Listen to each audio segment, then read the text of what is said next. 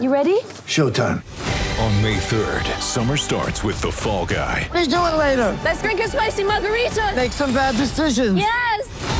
Audiences are falling in love with the most entertaining film of the year. Fall Guy. Fall Guy? Fall Guy. That's what the poster said. See Ryan Gosling and Emily Blunt in the movie critics say exists to make you happy. Trying to make it out? Nope. Because I don't either. It's not what I'm into right now. What are you into? Talking. Yeah. The Fall Guy. Only in theaters May 3rd. Rated PG-13. Get ready for the greatest roast of all time, the Roast of Tom Brady, a Netflix live event happening May 5th. Hosted by Kevin Hart, the 7-time world champion gets his cleats held to the fire by famous friends and frenemies on an unforgettable night where everything is fair game. Tune in on May 5th at 5 p.m. Pacific time for the Roast of Tom Brady, live only on Netflix. With threats to our nation waiting around every corner, adaptability is more important than ever. When conditions change without notice, quick strategic thinking is crucial. And with obstacles consistently impending, determination is essential in overcoming them. It's this willingness, decisiveness, and resilience that sets Marines apart. With our fighting spirit, we don't just fight battles, we win them. Marines are the constant our nation counts on to fight the unknown. And through adaptable problem solving, we do just that. Learn more at marines.com. Beyond the Baseline is brought to you by T-Mobile. This baseball season, T-Mobile customers can get a free season-long subscription to MLB TV Premium. Sign up by April 10th. That's only a few days from now. Sign up at T-Mobile.com/MLB or at MLB.tv while on T-Mobile's network. We're also brought to you by Harry's Razors, which are superior razors. They're shipped straight to your door. I got one just the other day. They are at half drugstore prices, and I think they're probably, at least in Manhattan, much less than half drugstore prices. Get $5 off your first offer with the code BASELINE at harrys.com and by FanDuel. Now that basketball's back, you can try the fun and competition of daily fantasy risk-free up to $10. Go to FanDuel.com and enter the code BEYOND.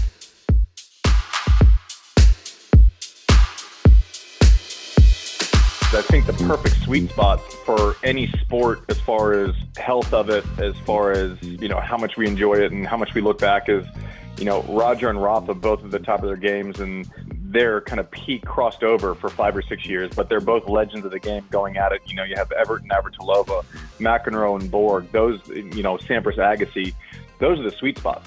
So right now, it's weird to think that Djokovic's legacy, we'd remember it more fondly. People would almost gravitate towards him more if he had someone that was challenging him. If he came and got knocked off a little bit in a weird way, we would enjoy kind of that process a little bit more when he did win again.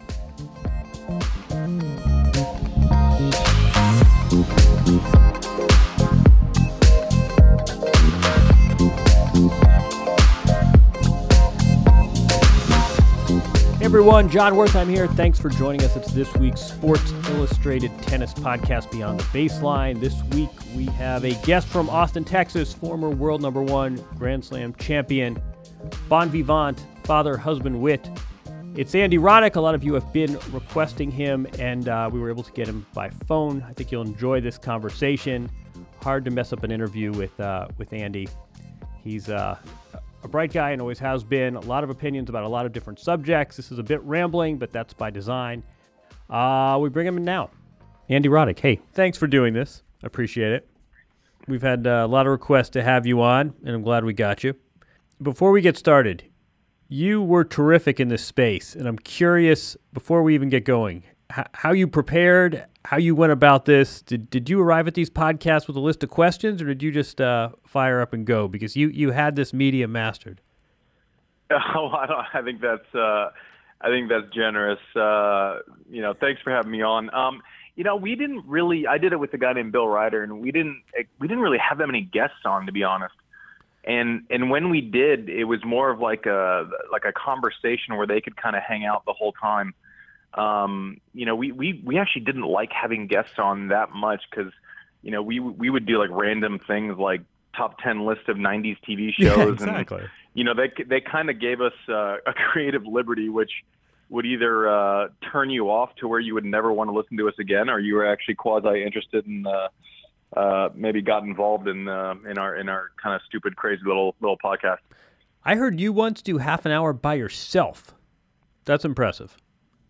Yeah, I remember that. It was, I think it was the LA traffic that got Bill, and it was the only time we could do it. And I was actually up in the middle of nowhere in the North Carolina mountains, and they said, should we try it? And I said, I mean, I'll wing it. We'll see what happens. I guess, it was, I hadn't really thought about it too much, but I remember, I think you said something, and I think our friend David Law from England, he was like, I think he was the only guy in the world who actually listened from outside of America, but he listened and said something about kind of like being able to do it alone. But I didn't mind doing it that day. It's not something that I was kind of wanting to do from that day forward either.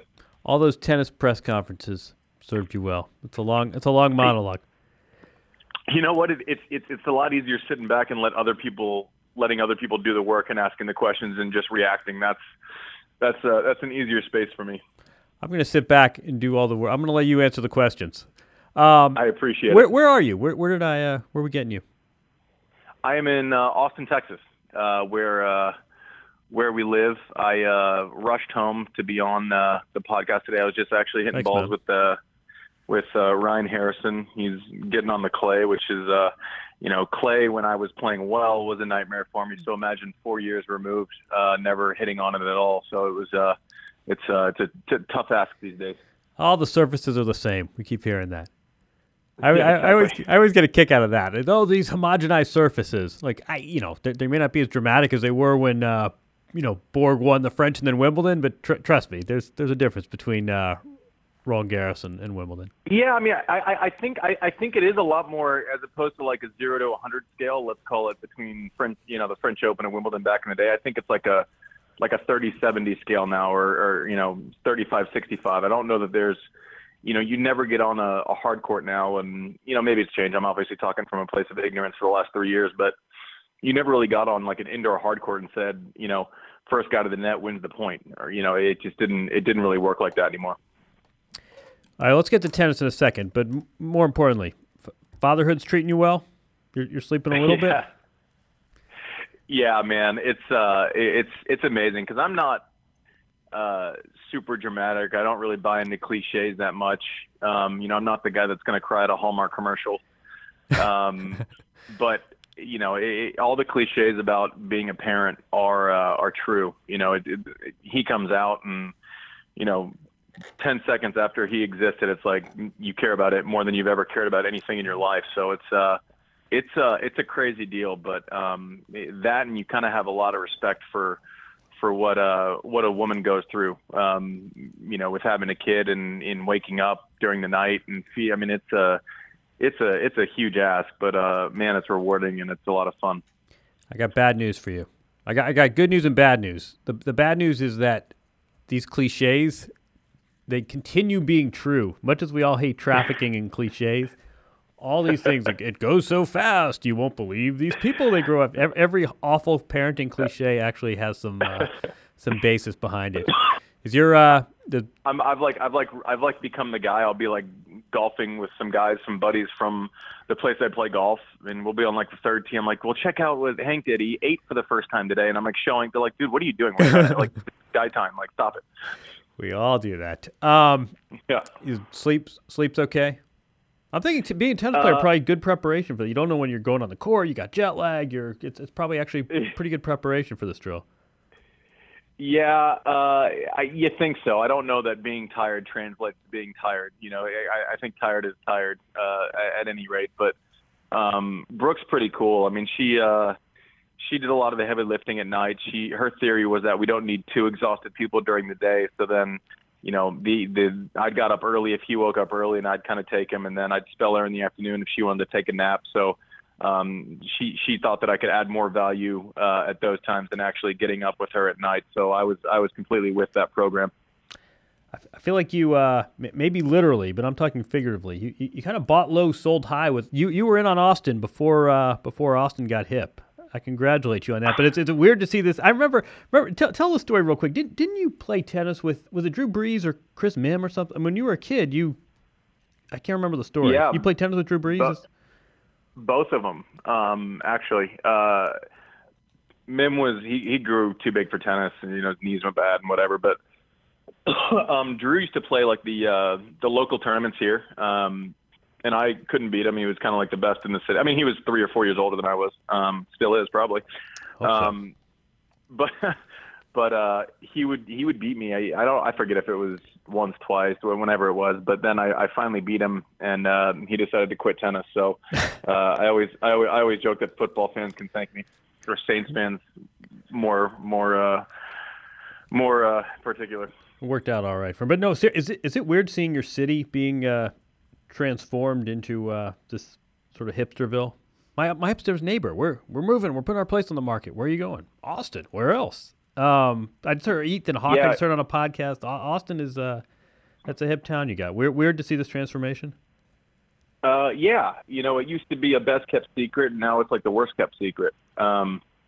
It's crazy because the skyline we used to have this building called the Frost Tower, and that was kind of the only thing that was big. And even back in the day, I think I heard there was a law nothing was allowed to be taller than the Capitol building. Yeah, right. Right. And that's completely changed. I mean, it's like you can barely see the Capitol building from a lot of angles now when you're looking at downtown. And it's been a lot of years of skyscrapers, and you see South by Southwest come in, and I always used to make fun of like people going to Coachella. You have to wear like the Coachella uniform. Yeah, right. And now I feel like it's the South by Southwest uniform, and it's kind of like, we don't all wear cowboy boots and cowboy hats every day, but more power to you. Your handlebar mustache is intact, I hope. You know what's the what's the next Austin too is you're going to get double whammy. Asheville, North Carolina is fast being Austinized. Yeah, well, we're far enough away from Asheville where we're I don't think we're directly in the firing line. But I mean, they're both great places. I think Asheville will probably get hit less than Austin just based on state income tax. And I think it's a viable, Texas is such a viable place for business, and right. The economy has been so strong. I don't know that that's by accident. So, you do see a lot of businesses relocating from places like, especially California. So, they've made it a nice place for big business to come. They've made it a nice place it's always been a great place for musicians, but acting, tech, all those big tech companies have satellite offices here. So it's really been kind of a crafted overnight success that's taken place over the course of 15 or 20 years, Just watch out for what happens when the price of oil starts falling. Hopefully it's bottomed out. I mean, I'm not sure it's going to get much lower than $28 a barrel or whatever it was about 6 weeks ago. So at least I hope not, because my bet's on it being above that. For people my age and your brother's age, it's like high school when you fill up your car now. You're like $13 to fill up a car. I haven't done that. I know it'll regulate. I mean, everything kind of goes up and down. I remember, however long ago it was, it's like people couldn't afford gas, and now it's down. And it's funny how the rhetoric around these problems is always like it's going to be permanent. I don't know. It'll go up. I think people, it's not so much of an Austin thing with the oil as it is like a Dallas-Houston issue as far as people that have made their money through that business. Watch my segue here. Watch how we do this. I would say tennis is kind of cyclical too in that sense.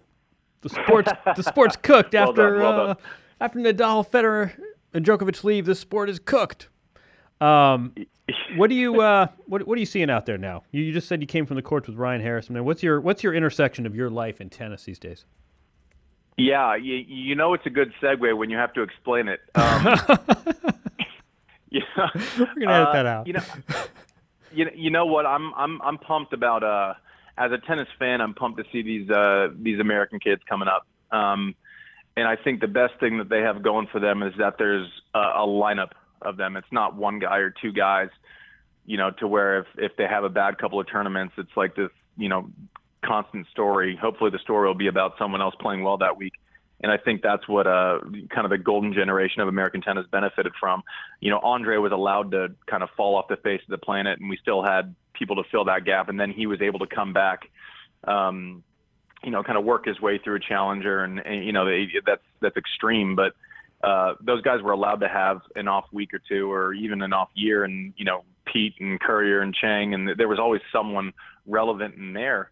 I don't know that was always the case through my career. But these guys, these young guys are playing great, and that's probably the most exciting thing for me to see.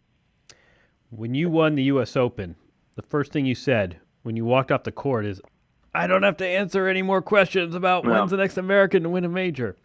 Now these guys get it all the time. Does that, I mean, it's annoying. I can only imagine what it's like to go from town to town and hear this every week as if it's a fresh perspective. But does that have any material bearing? I mean, do you think these kids are really materially feeling pressure that it's been whatever it's been 13 years, or is it just one of these annoyances? I really don't. I mean, the question around me was kind of stupid, just because Pete wanted to know. Pete, the last guy to win a U.S. Open before me, was American, so I just didn't understand that. Right. I actually didn't understand the rhetoric. They just wanted to be someone else. It's like the thing I think I see in sports the most is, and you even segued with this question is, what's next after these guys? And I'm saying, man, let's settle in and enjoy the end of this kind of greatest generation. I think we're in too much of a hurry to kind of get to the next thing. But as it pertains to the question of these guys feeling the pressure, not yet. I think it's hard to. I don't think it's a realistic conversation to ask Francis Tiafoe or Fritz or Tommy Paul or whatever about winning a major, because they haven't even experienced anything close to that yet.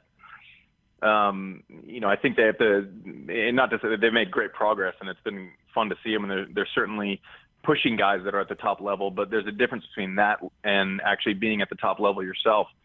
So I don't think that's a realistic conversation yet, but I definitely think it can be in the future.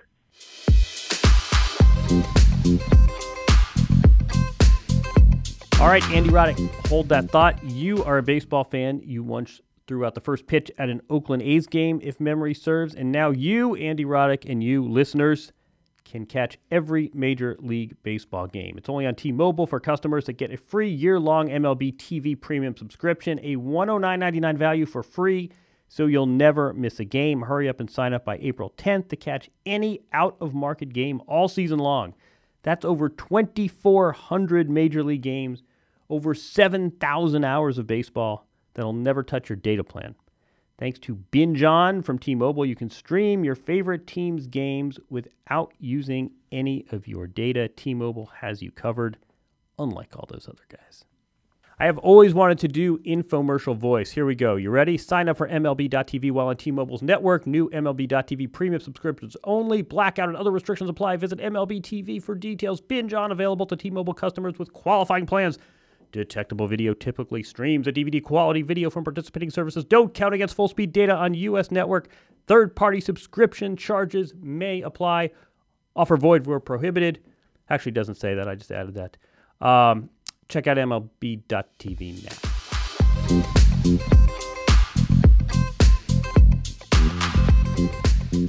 Did you watch the, we're doing this on a Wednesday. Did you happen to catch UConn women's hoops last night? I didn't. I was reading about it. You'd be shocked how little sports I actually watch now.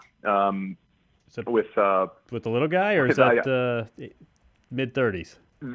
The little guy, and the fact that it's not quite my job, and it coincided with we're still battling our way through the new season of House of Cards. So that's a good one. It's this crazy mix of all that stuff, which and I guess the shorter answer for this would have been no, I didn't see it. So I was going to go on a tangent and say, how much would binge watching have helped the career of a tennis player 10 years ago, where you could just wait for your court time by knocking off, Billions or House of Cards, whatever. No, UConn. I mean, I think the halftime score was something like 50-21, and it did rekindle this debate, and we see it in tennis. Do we want parity or do we want these clear-cut champions? For all intents, Novak's undefeated this year. Good for tennis, bad for tennis. Can we appreciate him? Do you wish someone rose to the challenge? Can we just sit back and say, we thought it was Pete, then we thought it was Roger, then maybe it was Rafa, and now here is another player that's making a bid for greatest of all time? I mean, how much are you concerned, or how much do you enjoy the fact that we have a guy that's just playing at a completely different level, it seems, than the rest of the field right now? See, the good news is I don't have to choose one side of that. Do I want Roger to come up and challenge him, or do we want one of the young guys to challenge him? Yes. Do I appreciate what's going on? Absolutely. I don't have to choose. I think the perfect sweet spot for any sport, as far as health of it, as far as how much we enjoy it and how much we look back, is Roger and Rafa both at the top of their games, and their kind of peak crossed over for 5 or 6 years, but they're both legends of the game going at it. You have Everton, Navratilova, McEnroe and Borg, those, Sampras, Agassi, those are the sweet spots. So right now, it's weird to think that Djokovic's legacy would be better if someone came up, or we would, not even better, that's the wrong terminology. We'd remember it more fondly. People would almost gravitate towards him more if he had someone that was challenging him. If he came and got knocked off a little bit in a weird way, we would enjoy kind of that process a little bit more when he did win again. But what he's doing is just amazing. So as a former player, looking at it, not just wanting to be entertained, I can certainly appreciate what he's doing. I mean, it's real impressive. I mean, the guy doesn't have any holes in his game. I feel like even when he's not playing well, he's still winning in straight sets. I mean, it's I watched him at Indian Wells for a couple of matches, and he didn't look great. And he by the end of the tournament, he was still rolling people. So, right. We were ready to throw a party because Rafa got him to a breaker in the semifinals there. It's insane, kind of the precedent that he's been able to set. All right, we'll get back to Andy in a second. Actually, Andy played with Scruff for parts of his career. When I was a full-time writer and didn't have to go to the office and show my face, I wrote with Scruff. I don't do that anymore. You know what I use now? Harry's razors. You know why razors are locked in that plexiglass case at drugstores? It's because they cost so much, they're afraid that they'll get shoplifted. Well, you know what? Harry's razors are a fraction of the cost of that Rite Aid and CVS razor behind the glass case. Two guys started Harry's.com, and they sell high-quality blades that provide a close, comfortable shave for half the price. And I'm telling you, it is less than half the price, at least if you're living in Manhattan, than your conventional razors. Again, these are the best razors I have ever used. I say that with full candor. I was sent one maybe 2 weeks ago, and I am an absolute converse. I have yet to change the blade. I shave every day. This is the best shave I have ever gotten. I feel almost, Jamie, we would almost be inclined to take a selfie and put it on the site to show this clean shave. Just, you seen a cleaner shave? I don't think you have. Harry Starter said it's the best option for new customers. It's a great deal. For $15, you get a razor handle, shaving gel, and 3 of the 5-blade German-engineered razors. Plus, for listeners of this show, Harry's giving you $5 off your first purchase with the promo code BASELINE. Go to harrys.com right now. That's harrys.com. Make sure you use the code BASELINE. I'm telling you, these are the best razors you will use.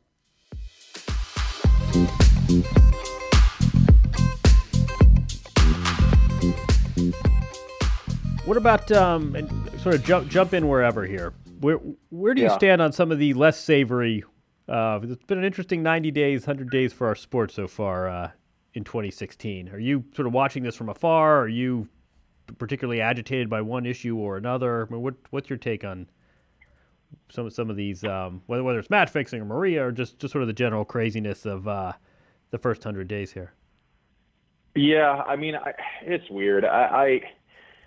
I like Maria. I think she's always gone about it the right way. Do I think that she honestly knew anything? I think it was an honest mistake what she did. Now, the conversation on, what she was taking and whether that was, kind of abuse of something that was legal, and that's a whole other conversation. The part of the conversation that interests me that hasn't been brought up one time, and if it was any other sport, it would be talked about ad nauseum, is what this does to her Hall of Fame candidacy. Right. Any other sport, baseball, it's a pretty clear line in the sand that it would be no. Football, people have done some terrible, terrible things off the field and still gotten in. So there's different conversations, but that's kind of the interesting conversation to me that I haven't even heard once yet. Well, to me, Hall of Fame is sort of a pretext for how in these other sports for how much should we discount what was achieved, right? I mean, I think people look at Bonds' home run record is tainted, or Sammy Sosa's home run chase is tainted. To me, what hasn't been discussed is how much should we be looking back at these majors and reconsidering their legitimacy if this hearing No, doesn't you go the way she can't. I mean, wants. if something's legal and she's winning them while it's legal, there's no conversation. You know, now you can disagree with me, but maybe that's where the discussion is. It's always more interesting of a discussion when everyone's not just agreeing with each other and nodding, you know, with a microphone next to the next person. That's my issue with that is there are a lot of things. I mean, whether it's historical, I mean, that doesn't have to be just in sports. I mean, there are a lot of things that we know in our gut are wrong that may not be codified as wrong, and we still have to make a decision to do it or not, right? So let's walk that. Let's take, you know, you obviously don't like it, and you're questioning the legitimacy of slams. Well, okay, but you can't argue with me and then say you're not doing that. But let's take the legitimacy of slams based on what she's taken, and you want to put a question mark next to it. That's fine. But then how far do you take it? Do you take it to what McEnroe's admitted to doing, like in '84, and start questioning his whole thing? That'll never happen. So you have to kind of be fair on all sides of it. Yeah, I'm kind of reserving judgment until there's a hearing and we know a little bit more. And did she put these drugs on her forms? My only point is when people say, hey, look, it wasn't on the list before 2016, therefore she wasn't doing anything wrong. Well, I don't know about that. I mean, if I have a company policy and they don't codify you can't plagiarize, I still may not have technically violated it till that appears on company policy, but I still know in my gut that I'm doing something unethical. But John, that's ridiculous. That's like saying in everyday life something becomes a law. That's like saying drinking. Let's say drinking had been outlawed for a certain amount of time, and then all of a sudden it's legal, and then you're going to go back and penalize someone for, or sorry, the other way around. Let's say it was legal, and let's say they banned drinking next year, and now all of a sudden, I mean, that's a very slippery slope. Sure. To go down. I mean, my thing is, she won things. She won it legally. Nothing was banned. And, you know, so she did win 5 slams without it. So I'm not going to sit here and take that away from her. Now, do we want to judge she will get judged on the entire context of her career on getting popped for something. And I think that's fair also. I don't think we're that far apart. My only point is that I just think it's too easy to say it wasn't on the list until January 1st of this year. Ergo, she wasn't doing anything wrong before then. Like we do this all the time where we make judgments and we have ethics, even if there isn't something. Then we're having two different conversations, because whether or not you think she was wrong for it, I certainly respect your opinion either way. But whether it, you know, takes away from her 5 slams, absolutely not. There's no chance. Right. I mean, if you're talking about a moral issue and if you judge her morally, that's one thing. But she still won 5 slams. She won the career Grand Slam while taking something that was not illegal. Now, did she? You know, there's a lot of gray area, but she won those slams not taking anything that was a banned substance. Right. I mean, I wrote about this today too. That I find this whole conversation just gone in so many strange directions with players too, where, you know, we have players weighing in on whether she's arrogant or not. And I'm thinking you support your colleague, or you're very angry at your colleague because she took money off your table in a sense. You have thoughts about performance-enhancing drugs. Whether Maria Sharapova said hi to you in the locker room is really kind of irrelevant as a discussion point right now. But I agree. I think you have to base it on facts, not what, you know, I think some people out there, just based on success, success breeds jealousy. I think that's a natural human emotion. Am I going to judge her harsher because she wasn't the friendliest in the locker room? I don't really care about that. That makes no difference to me as far as the context of her career.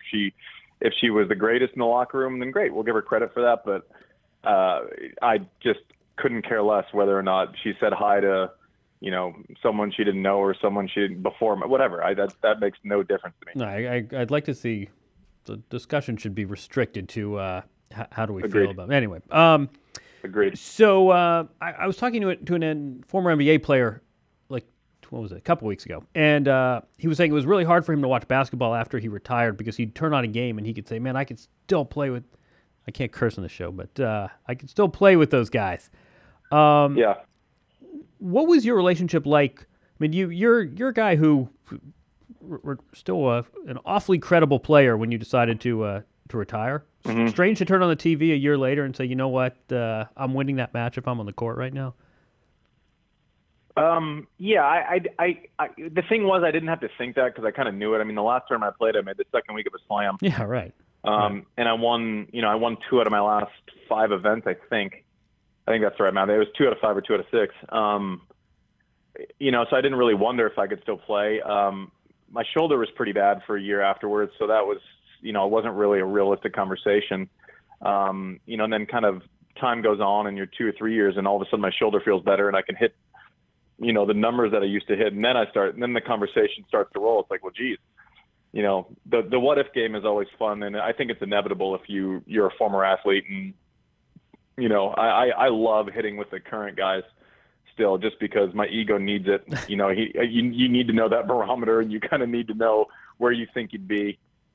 But I think it's impossible to do something your entire life and then you're kind of judged against a certain result or where you are. And that's kind of, for better or for worse, that a lot of your self-worth comes from that in a given moment. And so I think that's only natural to kind of wonder.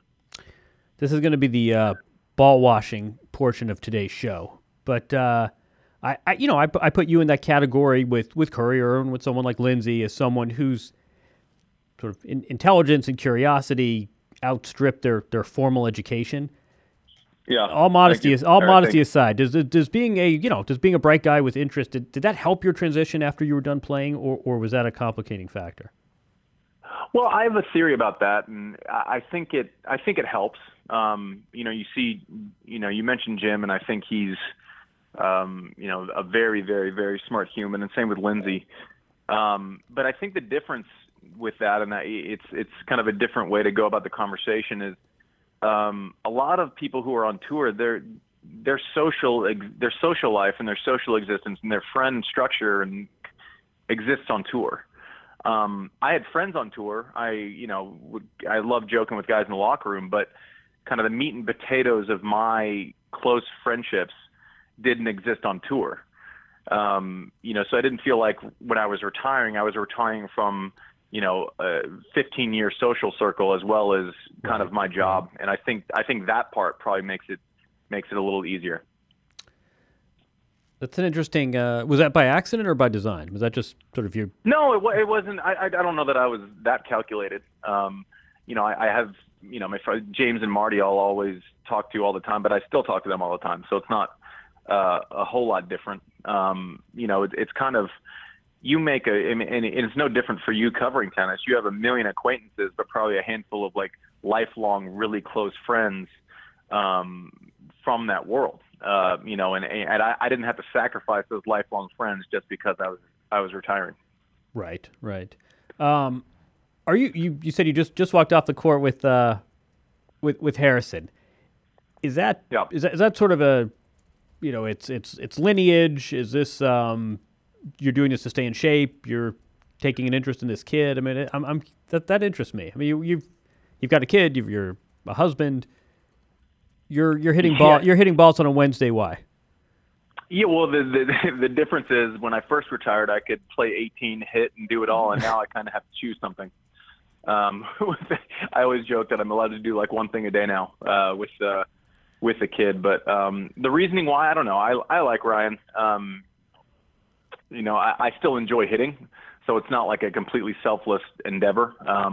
I like going out there. I like sweating a little bit and. It's an excuse to get out there and, I don't go to many tennis tournaments, unless I'm working or making a corporate appearance or something.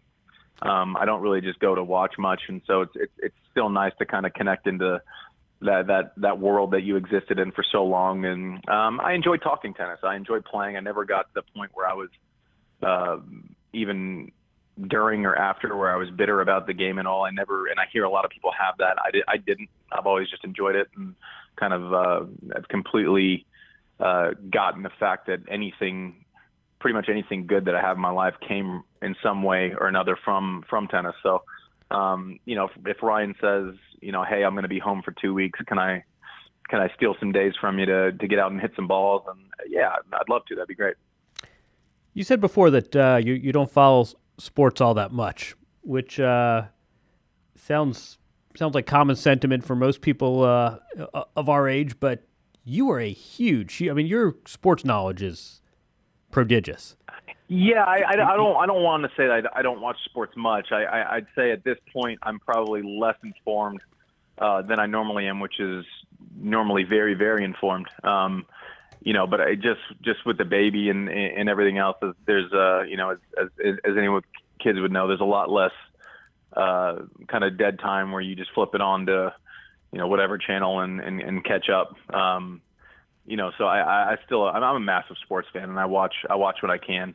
But just the last 6 months has been a little hit or miss. But you'll come back to the Tribe. You'll. Oh no, I haven't. I certainly haven't written it off. It's part of the fabric of I was going to say me, and I've been a sports fan for so long. But it's just I'm a little scratchy right now as far. I'm not sure I could go, live TV and kind of walk through everything right now. You were one of these guys I think a lot of people pegged very early as this guy is going to have a job in media when he's done. This guy's going to be a commentator. And you had a job shortly after you were done playing at Fox Sports 1 that, ironically enough, had very little tennis. I mean, this was kind of a general, your sports knowledge was, I think, really what you drew on and not, it wasn't very tennis related at all. Then you were at BBC for Wimbledon and fit in seamlessly. Where's sports media in your sort of ether right now?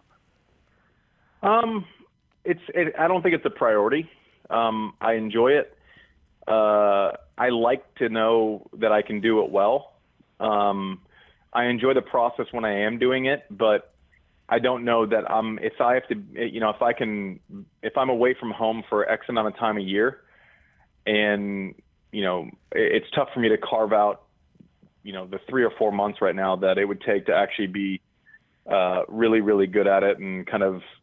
There's not a lot of companies that want to hire you on your terms for, X amount here and a couple days here and there. And I think the thing that I like most about my life is that I kind of control my schedule. So to give that up is something that I don't do easily now. So that's kind of a damper on the sports media side. But I enjoy doing it, and I feel comfortable doing it. You'll be back at Wimbledon? I'm not going back this year. I loved it. I had a blast doing it. Obviously doing BBC is so prestigious, and to do my third match ever and have it be my first ever match that I called or third match that I ever called live be the Wimbledon final was a pretty fast transition, but I enjoyed it. I liked it. Being in the studio for me was pretty easy because of the work at Fox Sports 1, except now I was talking about something that I actually might have known something about. You didn't have to get there 4 hours early for hair and makeup at a production meeting either. Yeah, and I walked through the draw early, and I think that I had played all the guys except for like 20 in the draw. So that obviously helped a lot. I loved it. I certainly haven't closed the book on it, but I'm not sure that I want to be away in the summer, away from him that much. You don't want to make that. You don't want to cross oceans, with a 9-month. Yeah, it's just time. It's just I'm very selfish with my time with. I just love being around the little guy so much that it's just hard to pull me away. While tennis is rounding into mid-season form, we're on to the clay. You know what's back? Baseball's back. The Mets are losing to the Royals again. Clayton Kershaw is pitching. We've got drama. We have plenty of hot takes on Batista and tossing the bats. Yes, baseball's back. Freshly mowed grass and all that. You're dying to play fantasy baseball. You know you are. And if you're not playing FanDuel this season, you're missing out on the most baseball fun a fan can have. On FanDuel, you choose. Do I compete to win cash from fans around the world, or do I want to start a listener league with my friends? Either way, you get to be the GM. You get to be the Theo Epstein. You study the matches. You get your money ball on. You set your lineup. Entry fees are back at $1. There's no commitment. Play for 1 day. Play for 180 days, plus the playoffs. And here's the best part. FanDuel is giving new players their first game risk-free. Here's what you do. Go to FanDuel.com, enter the code BEYOND, then enter a FanDuel league. Start one with your friends. If you don't win any prize money in the first contest, you know what? You get your $10 right back. That's what I call no risk. FanDuel.com comes with my code BEYOND. Risk-free, up to $10. Play now.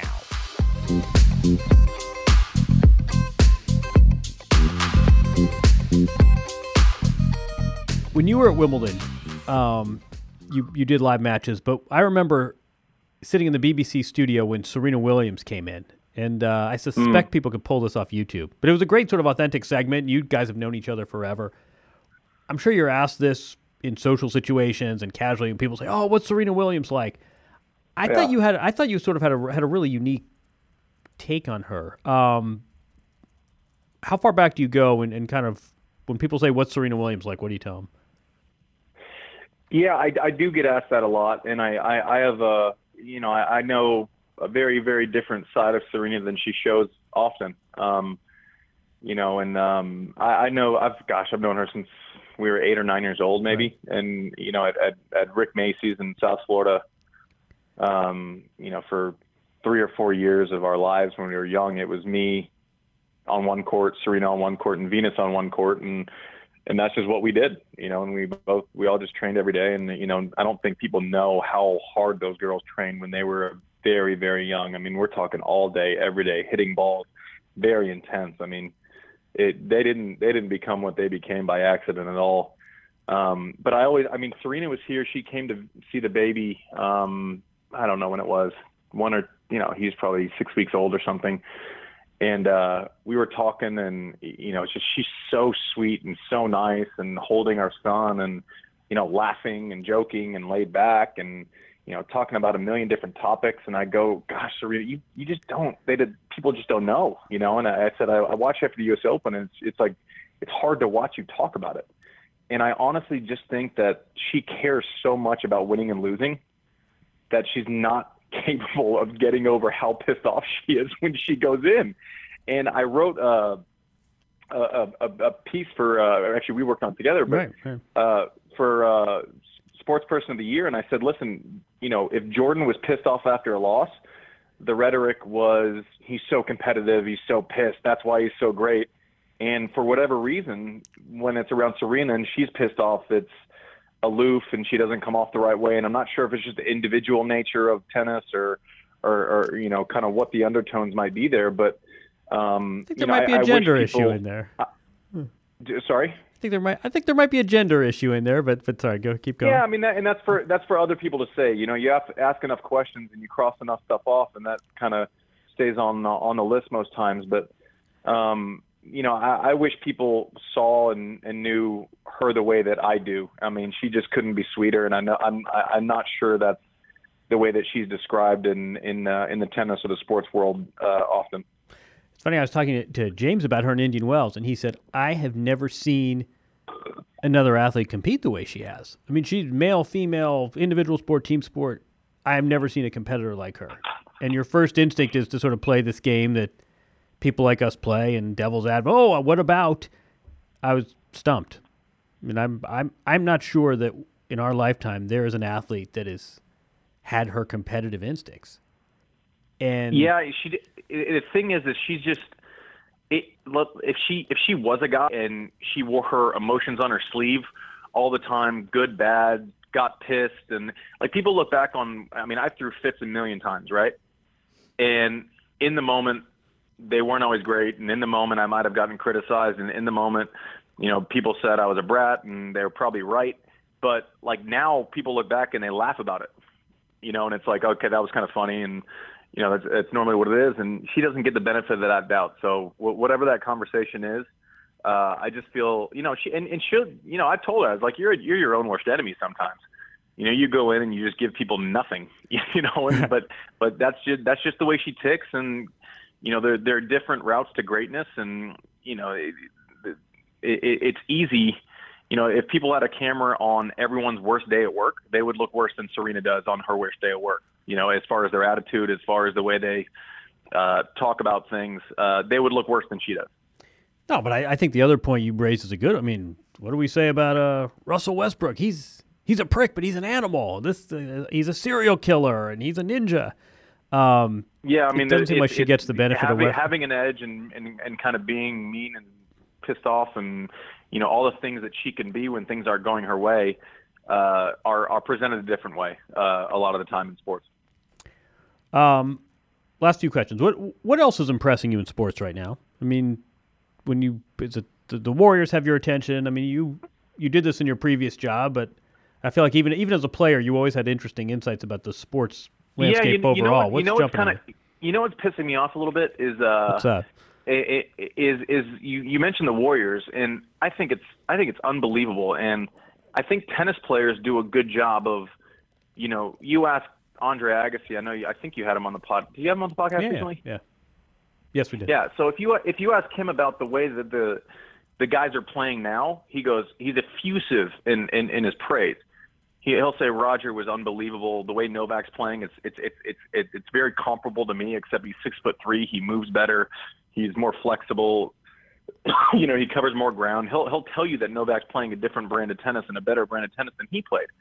Now, when people talk about the Warriors, whether it's Scottie Pippen saying they're going to sweep them, or Oscar Robertson criticizing Steph Curry, or I worked with Gary Payton at Fox Sports 1, and anybody who was current was automatically worse than anybody who played in the 90s. And I just don't Gary understand Payton. What these guys like. There's like an insecurity around like 1990s NBA basketball guys, where they just can't give credit to something that's not only new but different. Like the Warriors are playing a different brand of basketball. They're like, well, the Knicks in the 90s played, they beat you up. I'm like, the Knicks in the 90s also lost a lot more. They weren't as good of a team. They're not even close to as good of a team. And it's like there's this little thing where all you read is these former guys kind of clinging to past glory, and it's a little. Scottie Pippen doesn't need to defend how good they were. Like, just be comfortable in it. My theory too about the Warriors, it's a little like we were talking before about. It's almost like Roger. You know how Roger does not get described as an assassin. And these Warriors, they're not badasses. Steph Curry, you look at him. If you look at LeBron James and he's getting from half court to the basket in one dribble, and physically he looks like a different era. If you're Oscar Robertson, you say, yeah, I don't know if I could stop that guy. They look at Steph Curry and he's, 6'3" and looks like the kind of guy they played in high school with. And they can't get over the fact that he might be better than they are. Well, shit. Sorry, you can't say that. You can bleep that out, hopefully. But the thing is they're like, I could guard him. I'm like, you'd have to guard him out to 28 feet. Yeah, right. Yeah, exactly. Pippen's like, I'd guard him. I would be on him. It's like, all right, well then, he's stretching you out to 28 feet. All of a sudden, the best defender on the Bulls team he's a non-starter once Steph passes the ball off. He's literally taken out of an entire defensive system if he has to play that far out. I go, there needs to be there needs to be some more layers to the discussion than just, Pippen would shut Steph Curry down. It's not one-on-one basketball. That's not the way it works. But what do you think about it? First, some of this is just like the older I get, the faster I was. But I wonder if the fact that the Warriors have no badass in them, right? It's just it's like whistle while you work, and everybody's having a good time, and they make funny videos. Those Jordan Bulls were intense teams. I wonder if the fact that these seem like nice guys doesn't also sort of change perception among these players from the 90s, right? Well, it's just different. I think that probably has something to do with it. I think it's just because it's different, that means the guys might not understand it the same way, therefore they don't view it the same way. It's like you don't have to snarl at somebody when all you're doing is draining jumpers and your ball movement is like the best we've ever seen. And your center is Draymond Green's like 6'6" in his dreams, and he can play center, he can play small forward. It's just different. I think it's not easy to kind of put in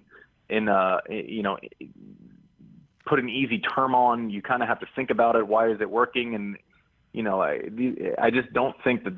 I'm just mad at. Normally, greatness recognizes greatness, and I don't think that's happening. And it's kind of annoying. And I kind of roll my eyes every time one of these former greats comes out of who knows where and is critical of them just because it's different than the way they did it. I'm telling you, I've never seen a team play like this, but there are empirical measurements too, right? You can look at their spacing and their efficiency and their shooting. You can make a statistical case too that this team's as good as we all think they are. Yeah, I remember last year I was on Fox Sports 1 and we're talking about them, and this was like midway through the season, and they weren't the team that won. They weren't this year's team in the regular season. They hadn't kind of established themselves. I'm not sure that they hadn't been to an NBA Finals yet. And they go, who's your pick to win it all? And they're in first place. They're I think, number one in offensive efficiency and number two in defensive efficiency on the season. I go, the Warriors. The Warriors they're my favorite. And they go, well, what are you talking about? I go, which way do you want it? Do you want it based on, clutch players, ability to stretch the floor, offense, defense? I go, I'm not understanding why this is a surprise to everybody. And for some reason, just because they play something that's a little bit different, I guess they're going to need some more time to prove themselves. I like that. Usually my big gripe with tennis is that it's still stuck in 1981. And that, I always used to say if the NBA Finals were going on and you had guys from the 80s saying back in my day and talking about games from 1986, everybody would say the sport's stuck in the past. Now basketball's going that way as well. Yeah, it's a little. I get a little agitated listening to it sometimes on TV when, Rafa is like flipping a short forehand that's landing on the service line, but it's landing on the service line and then jumping over someone's shoulder and tailing away, that lefty to a righty backhand, and like, look at where that's bouncing. You got to come in on that. I'm like, okay, it's bouncing the service line, it's up above your shoulder, and it's crossing the sideline before the baseline. I'm not sure how you can actually think that you can come in off that. Like, that's an antiquated exactly. view. Yeah, right. It's just not. They're not taking chances. It's nonsensical. It's like, take it on the rise. I'm like, on the rise doesn't exist anymore. It's just a matter of court positioning. It's not like you're taking it on the rise with a chip and trying to establish position at the net. That's not something that's a realistic play anymore with the strings and the way guys are playing. That's just not a realistic view. My favorite one of those, and I don't want to pick on her because she's actually very good about grounding herself in the present. But when Tracy Austin won the U.S. Open, she weighed 88 pounds. I'm thinking the game's evolved a little since then. I'm thinking your metrics from back then. Anyway, all right, this was great. I've taken a lot of your time. This was I'm glad we did this. We got to do this again. No, we talked thanks Maria. For having me on. I appreciate it. Covered a lot of ground. Go spend time with your son. It's more important than sports. I'm going to. All right, thanks, John. Take it easy. Thanks. All right, that was Andy Roddick. That was a fun visit. It always is. Pity he won't be at Wimbledon. His broadcast on BBC was must-see TV. I think he has a long career in TV if he wants to go that way, but obviously a lot of options. Always have enjoyed talking to Andy. We've been doing this for many, many years together. I didn't even tell the story of the first time I interviewed him. I was in my 20s and he was in his teens, and we went to his house in Florida where we drank Hawaiian Punch and talked about his ascending tennis career. So we've known each other a while. Always a pleasure talking. A few of you had suggested him, and that was a good suggestion. Open to more. We have a special guest, a surprise guest we're trying to line up for next week. I won't give much more away, but you'll want to listen. Thanks again to our fearless producer, Jamie Lasanti, who does great work here. If you enjoy SI.com's tennis coverage in general, know that she is the brains and brawn behind it. You can follow me at John_Wertheim on Twitter. Subscribe to the show on iTunes, Stitcher, or your podcast app of choice. Hear the whole SI network at si.com/podcasts. Have a good week, everyone. We'll be back in 7 days. Thanks for listening.